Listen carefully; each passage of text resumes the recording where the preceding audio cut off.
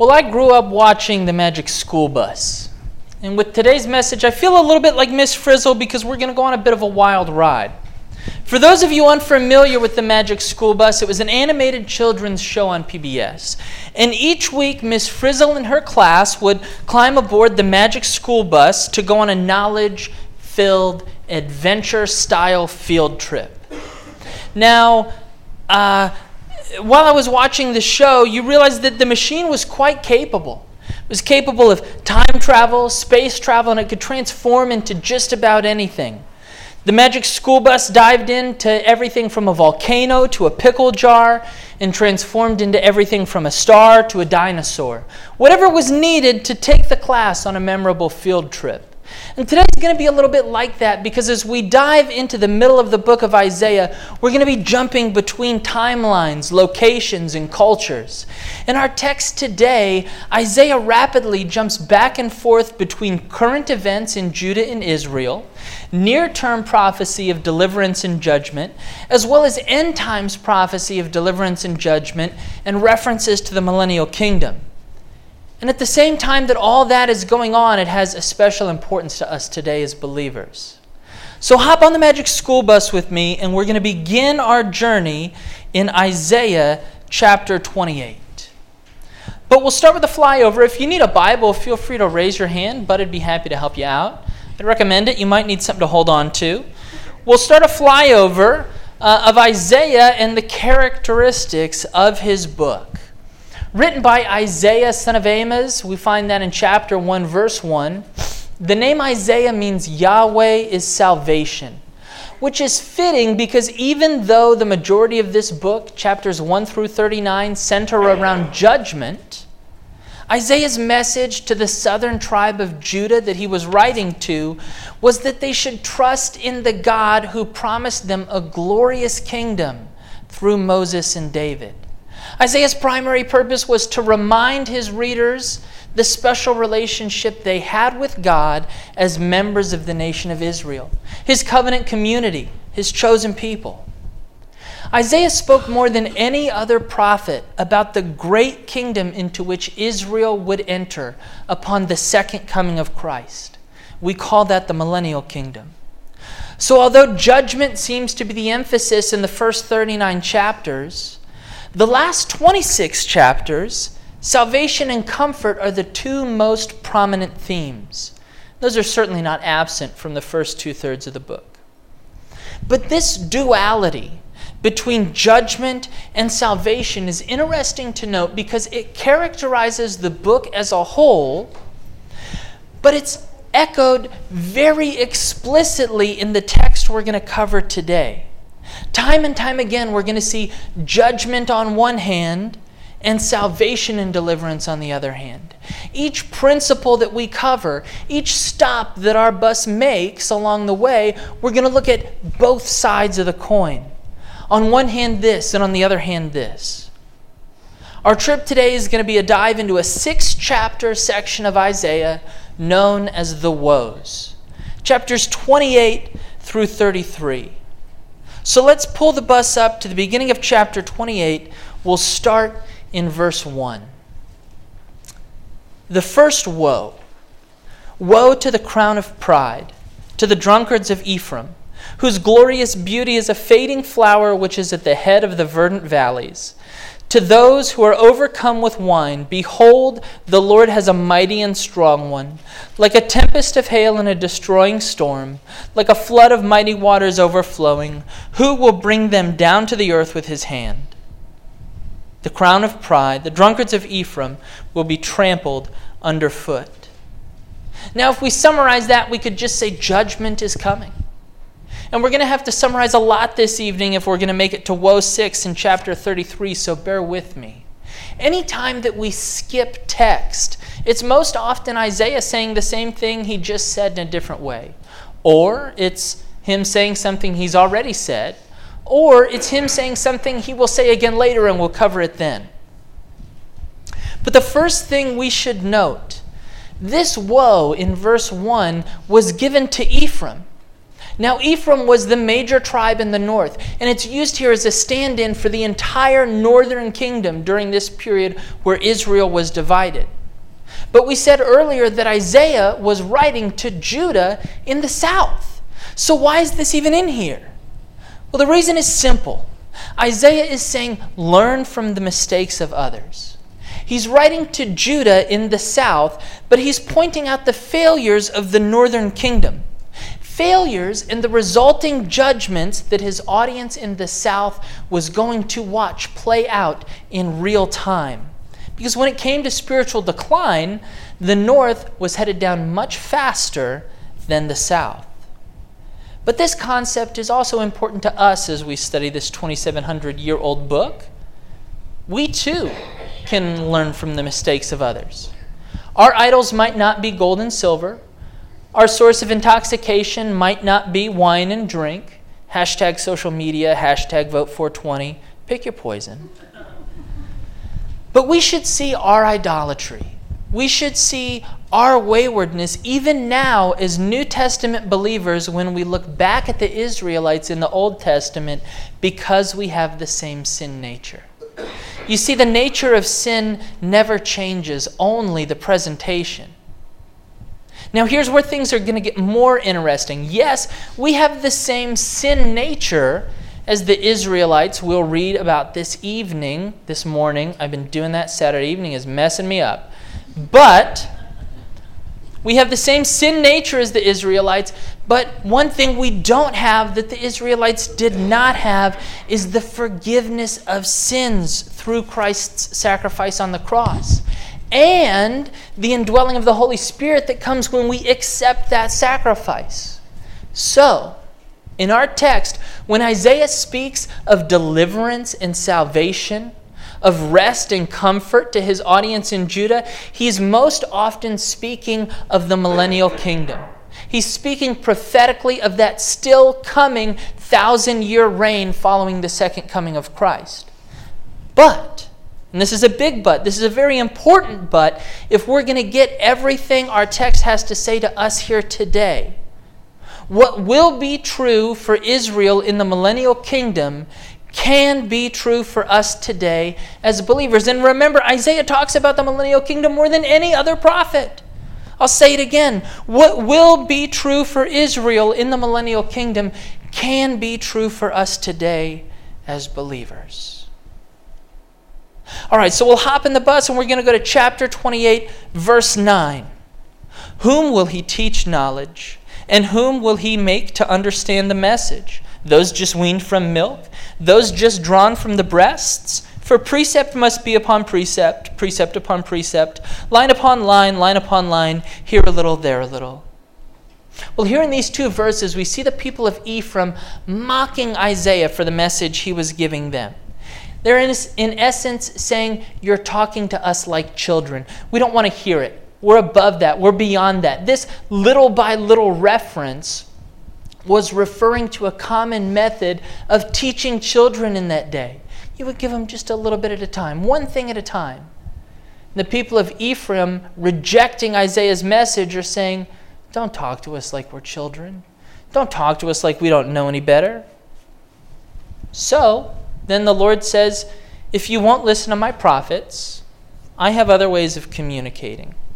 In verse 11, God says, for with stammering lips and another tongue, he will speak to this people. God says, we tried one way, and that was unsuccessful. So now I'll talk to you with the Assyrian army. When the Lord says, I will speak to this people through stammering lips and another tongue, that was God saying, now you wouldn't listen to instruction through my prophets. Perhaps you will listen to destruction by a foreign army. The Assyrian army eventually overtook the northern kingdom in 722. But verse 14 says it doesn't have to be this way for you, Judah. Therefore, hear the word of the Lord, you scornful men who rule this people who are in Jerusalem. Jerusalem being the capital of the southern kingdom, so you'll find that is often used interchangeably to refer to everyone in the south. But Isaiah just shifted focus. He pronounced a woe on Ephraim, but now he says, but it can be different for you, Judah. Learn from the mistakes of others. You saw how it went for Ephraim. Now here is your other option. Hear the word of the Lord and hear it now. But in verse 15, Judah says, no thanks. We don't want to listen either. So verses 16 through 22 go on to speak prophetically of the judgment, also from a foreign nation, first Assyria and then Babylon, that awaits them. But then in verse 23, continuing through 29, Isaiah inserts a word of comfort. Give ear and hear my voice. Listen and hear my speech. Does the plowman keep plowing all day to sow? Does he keep turning his soil and breaking the clods? When he has leveled its surface, does he not sow the black cumin and scatter the cumin, plant the wheat in rows, the barley in its appointed place, and the spelt in its place? For he instructs him in right judgment. His God teaches him. For the black cumin is not threshed with a threshing sledge, nor is a cartwheel rolled over the cumin, but the black cumin is beaten out with a stick, and the cumin with a rod. Bread flour must be ground, therefore he does not thresh it forever. Break it with his cartwheel or crush it with his horsemen. This also comes from the Lord of hosts, who is wonderful in counsel and excellent in guidance. So this encouragement from Isaiah is his saying, all right, have it your way, there will be judgment. But I want you to know that this judgment is not going to last for forever. It's just designed to purge this people. Yes, God, the farmer, must crush his people, the crops, in order to get the desired result. But this step isn't going to last forever. It's only one of the many parts of the farming process. And he treats each crop differently according to what's needed. He's wonderful in counsel and magnificent in wisdom. It might not be fun now, but he knows what he's doing. So having looked at all that, there's one principle we should take away from this first woe. It was the principle that God was trying to teach the Israelites, a teaching they wouldn't receive, but we can learn from their mistakes. We can accept the principle that they rejected, and that principle is trust the purposes of God. If you're taking notes, you can jot that down. Principle 1, trust the purposes of God. Now we're going to get back into the bus, and I want you to look out the windows as we come up upon the fourth woe in this section. You'll find that in Isaiah chapter 30, verse 1. Now we're jumping to the fourth woe, not just because we're in a magic school bus and we can, but because woe 4 is a response to the principle we just found in the first woe. And we'll see this repeated twice more. The relation between a principle in woe 2 and a response in woe 5, a principle in woe 3 and a response in woe 6. But now we'll turn to woe 4 in Isaiah chapter 30, verse 1. Woe to the rebellious children, says the Lord, who take counsel but not of me, and who devise plans but not of my spirit, that they may add sin to sin. Go down to verse 12. Therefore, thus says the Holy One of Israel, because you despise this word, and trust in oppression and perversity and rely on them, therefore this iniquity shall be like a breach ready to fall, a bulge in a high wall, whose breaking comes suddenly in an instant. Well, you see, here we have a picture of what happens when you're faithless, when you don't trust in the purposes of God. Verse 12 says, they despised this word. They trusted not in the purposes of the Lord, but in oppression and perversity. Here on one hand, we see that if you do not trust the word and purposes of the Lord, that will be the cause of your destruction. Verse 13 says, the iniquity, the evil, the wickedness that you pursued, that you trusted in, will be like a wall that you built up. And that wall will be the one that falls and crushes you. It's said another way in verse 15 and 16, for thus says the Lord, the Holy One of Israel, in returning and rest you shall be saved. In quietness and confidence shall be your strength. Come back to me. But you would not. And you said, no, for we will flee on horses. Therefore you shall flee. And we will ride on swift horses. Therefore those who pursue you shall be swift. So here on that same hand of faithlessness, we see that you can't run from the Lord. But here on the other hand, we'll see that you can run to him. Isaiah covers this other side of the coin as he speaks to Judah about the yet future millennial kingdom.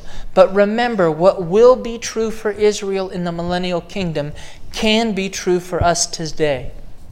So look at verse 18 of chapter 30. Therefore, the Lord will wait, that he may be gracious to you, and therefore he will be exalted, that he may have mercy on you. For the Lord is a God of justice. Blessed are all those who wait for him.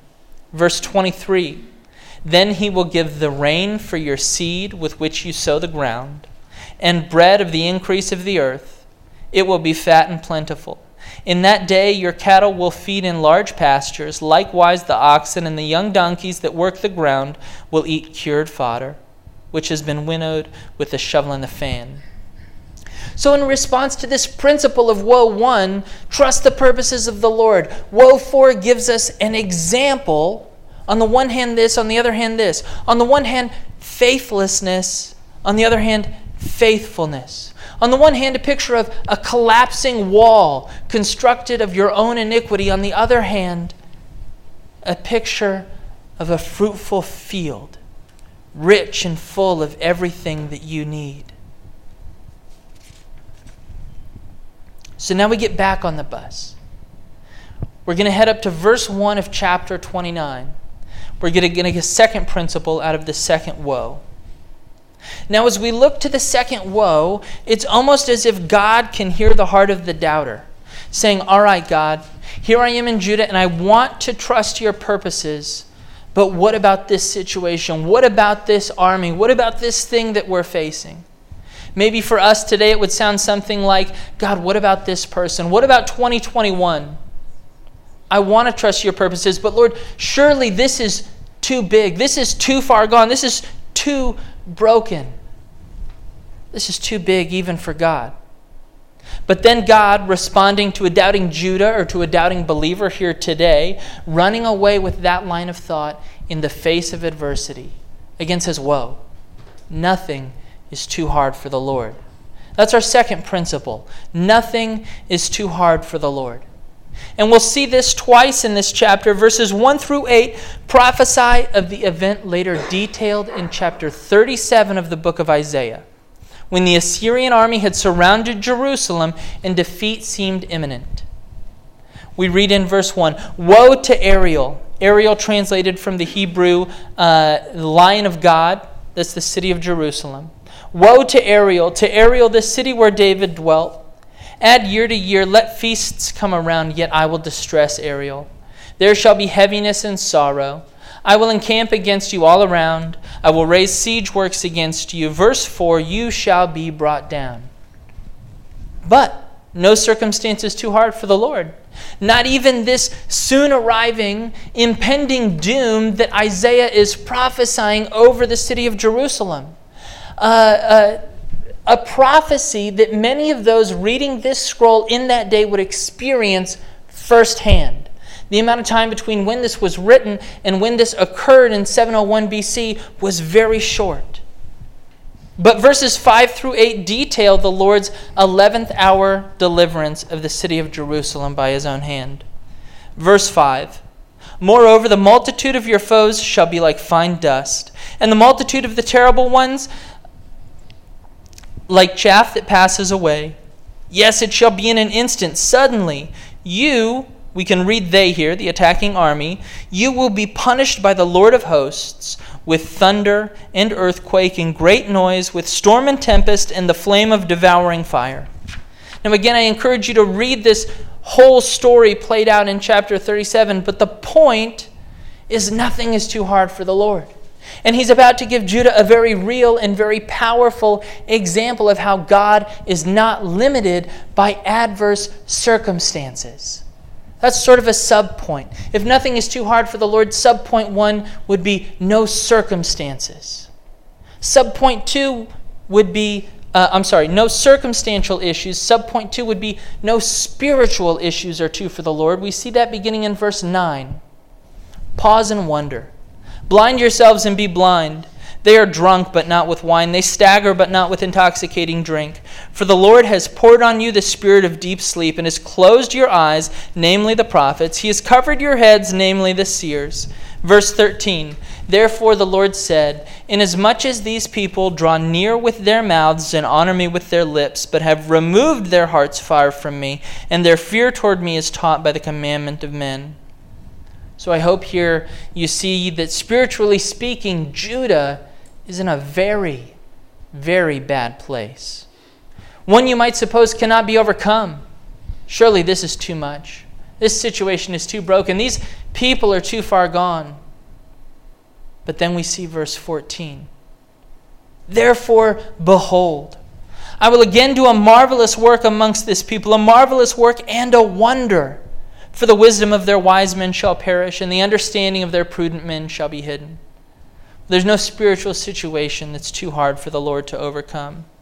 The wisdom and understanding of men will die and be hidden, that the wisdom of the Lord might reign and be exalted again. There's no blindness, no deafness, no hard-heartedness that the Lord cannot look upon and say, I will again do a wonder and a marvelous work amongst these people. Principle number 2, nothing is too hard for the Lord. No circumstances, no spiritual condition. So now we're going to get back in the bus, travel down to Woe 5 in chapter 31, verse 1, for a response to this principle we just found. Nothing is too hard for the Lord. Isaiah 33, verse 1. Woe to those who go down to Egypt for help, and rely on horses, who trust in chariots because they are many, and in horsemen because they are very strong, but do not look to the Holy One of Israel, nor seek the Lord. Yet he also is wise and will bring disaster, and will not call back his words, but will arise against the house of evildoers and against the help of those who work iniquity.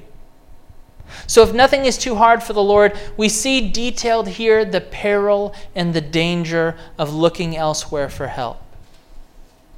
Here on one hand, we see a situation that this type of behavior, this not trusting in the power of the Lord, will bring about. We see this elaborated in verses 12 and 13. People shall mourn upon their breasts for the pleasant fields, for the fruitful vine. On the land of my people will come up thorns and briars, yes, on all the happy homes in the joyous city.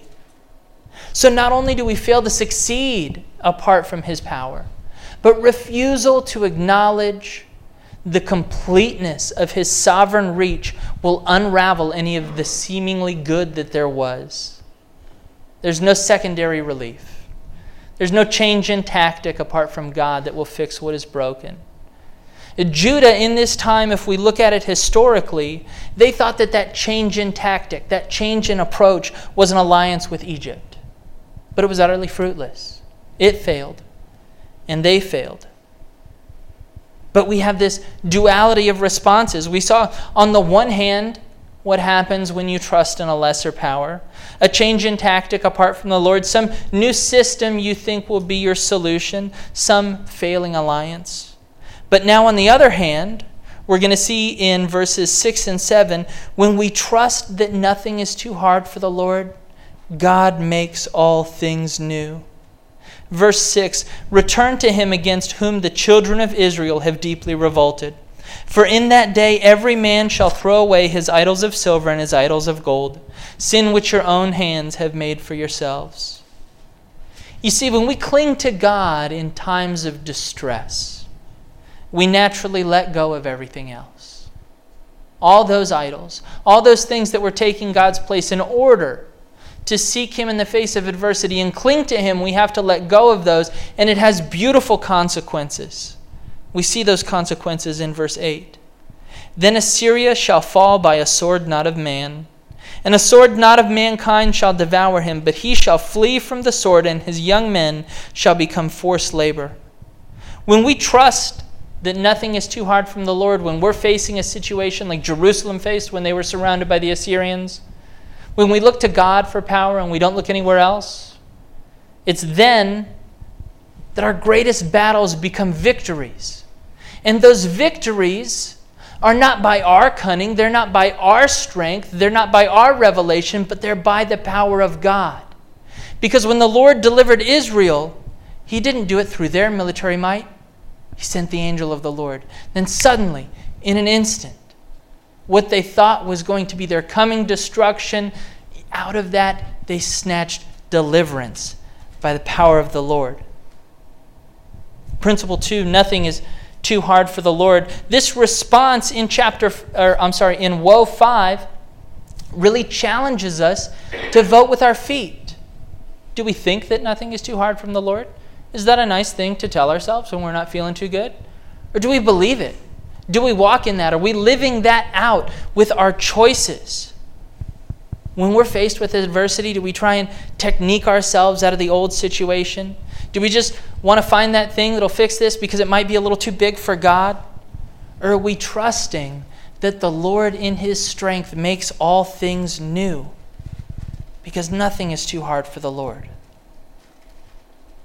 All right, our second to last trip, we're going to jump back in the bus and go up to Woe 3 for our third principle, chapter 29, verse 15.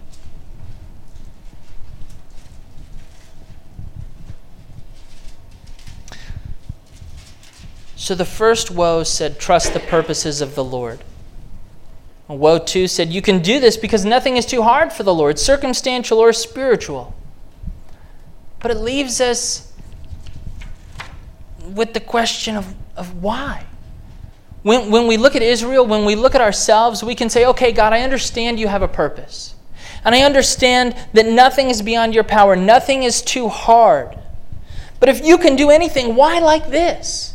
Why this way? We find the answer in the third woe. Verse 15 of chapter 29. Woe to those who seek deep to hide their counsel far from the Lord, and their works are in the dark. They say, who sees us and who knows us? Surely you have turned things around. Shall the potter be as esteemed as the clay? For shall the thing made say of him who made it, he did not make me? Or shall the thing formed say of him who formed it, he has no understanding? Here we see a picture of the true spiritual reality that's been flipped completely upside down. The reality is God and we are not, but here we see a rejection of that truth. It's absurd as a fashioned clay pot looking upon its maker and saying, you know nothing of the thing that you just made. It's as absurd as those who think that they can hide from God. Isaiah was actually referencing those in his day that would do evil under the cover of darkness, thinking they were actually hiding their sin and their actions from God. It's a sad situation when we think we can hide from the Lord. A nearly hopeless condition.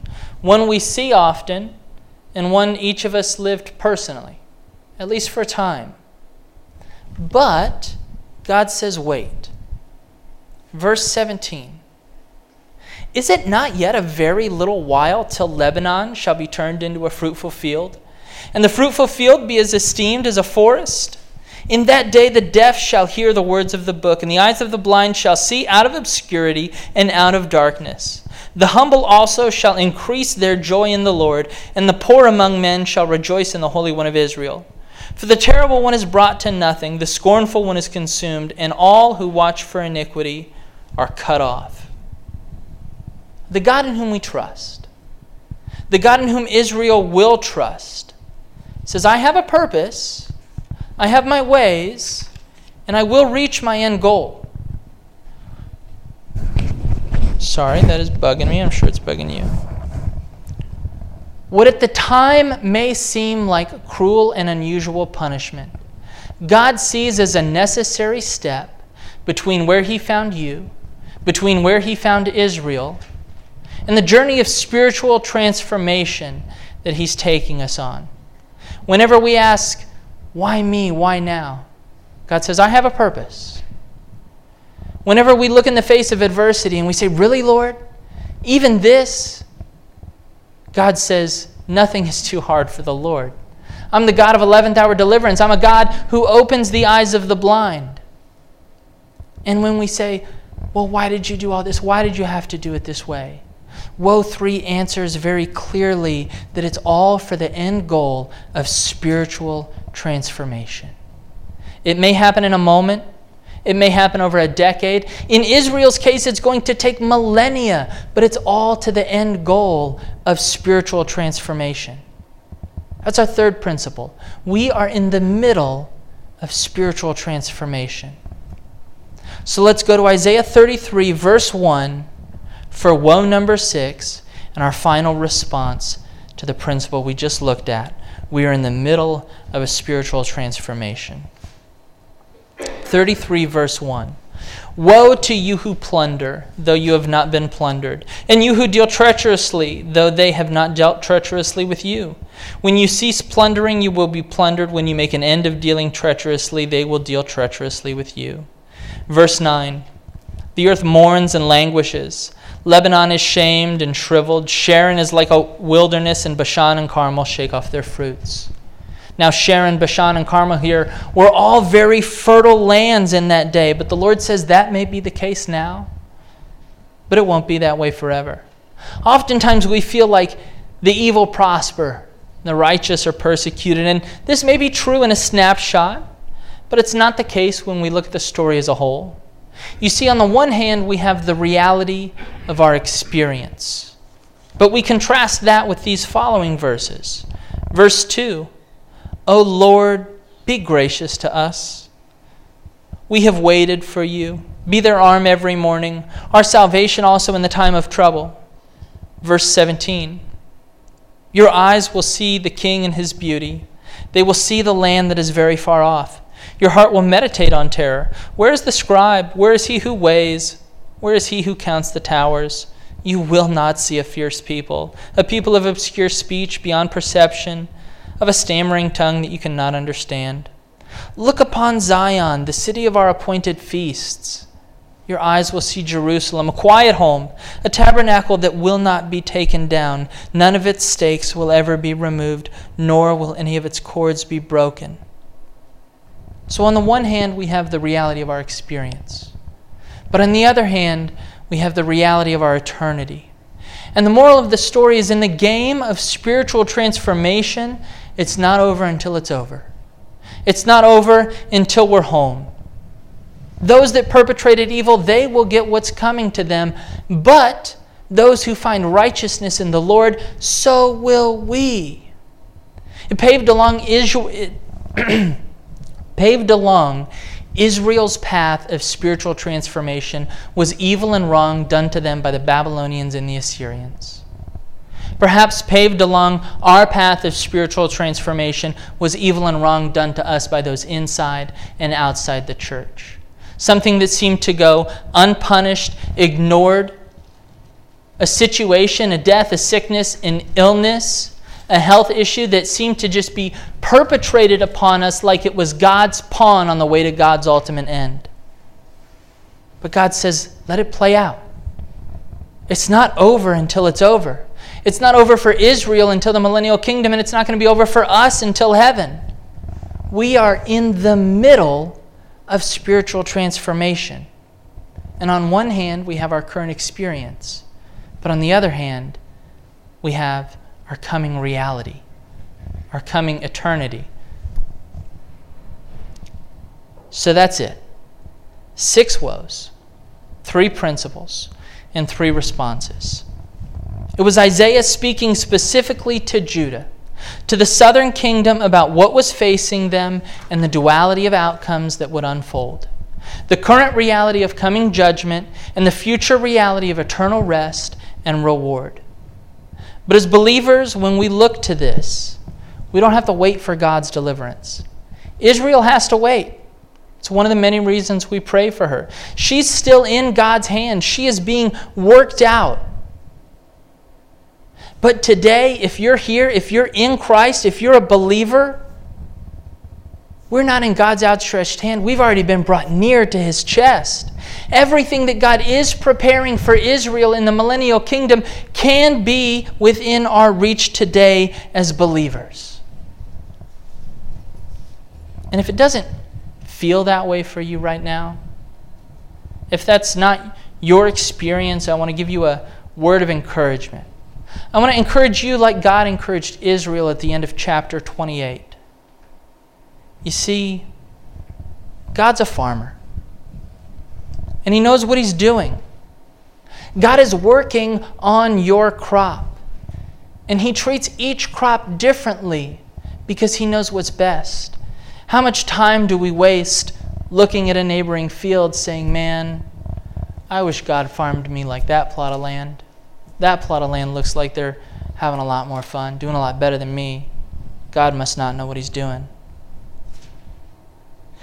He is going to bring about fruit from your life. And that's true even if right now it might seem like you're in a season of plowing. It's been a long and cold winter. You look out on the field of your life and you see nothing but a barren field. The dirt is hard and compact. Your experience, what the Lord is doing in your life, is a stiff iron plow being driven into the soil and pulled through, pulling up new earth. It's not a fun time to be a believer. None of us like to be that field that's getting plowed. And sometimes there's just one area of our field that's getting plowed. It might be good over here, but there might be this area of pain where the Lord is driving that plow deep into the soil of your heart, and He's turning it over, and He's pulling out that new earth. And then you see the plow get put away. You say, okay, good, we finally made it. It's going to be better. But then the Lord walks out and He looks, and there's still large chunks of dirt that He has to go around and break up one by one. And He levels the ground. And after you've been through all this, after the Lord puts away that harsh tool of the plow, the ground has been broken up, it's been leveled. The next step is planting. So what tool does the Lord use? He uses His own hand, gently walking along the rows, pushing each seed to the proper depth. Oh, what a wonderful experience this is. It's refreshing. It's endearing. It's warm, so close to our Savior. Nothing in between us as He plants things deep within our heart. But then the planting is done, and we look around, there's no farmer. And we look at the field, and there's no crops. Well, what's happening? We're just waiting. We're just waiting. What are we waiting for? We're waiting on rain. We're waiting on rain, and it's rain that only God can send. Now, when that rain comes, then it sprouts. Not long after that, we have a field full of wheat. We look out, oh, the smile on our face. Harvest time is a time to party. You should be excited as you look out and see what God the farmer has done in your life. We haven't seen this in the future, in the history of Israel, but we will see it in the future. We will see Israel as a field full of wheat. It's not there yet. But as believers, we're there. A field full of wheat. You think, okay, I've made it. No more plowing. No more breaking up the clods. This is great. But then that wheat needs to be cut down. It needs to be harvested. It needs to be harvested, and it needs to be set on the threshing floor. A stone circle where oxen will walk around in circles dragging these thick, heavy beams, these threshing sledges that will tear up, separate the wheat from the chaff. The chaff will be removed, and there we are in a basket. We think, all right, that was the last hard thing. That was tough. I didn't think I was going to make it.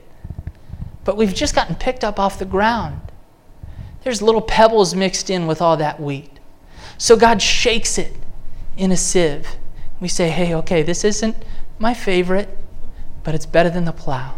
And He shakes out those pebbles. And there we are.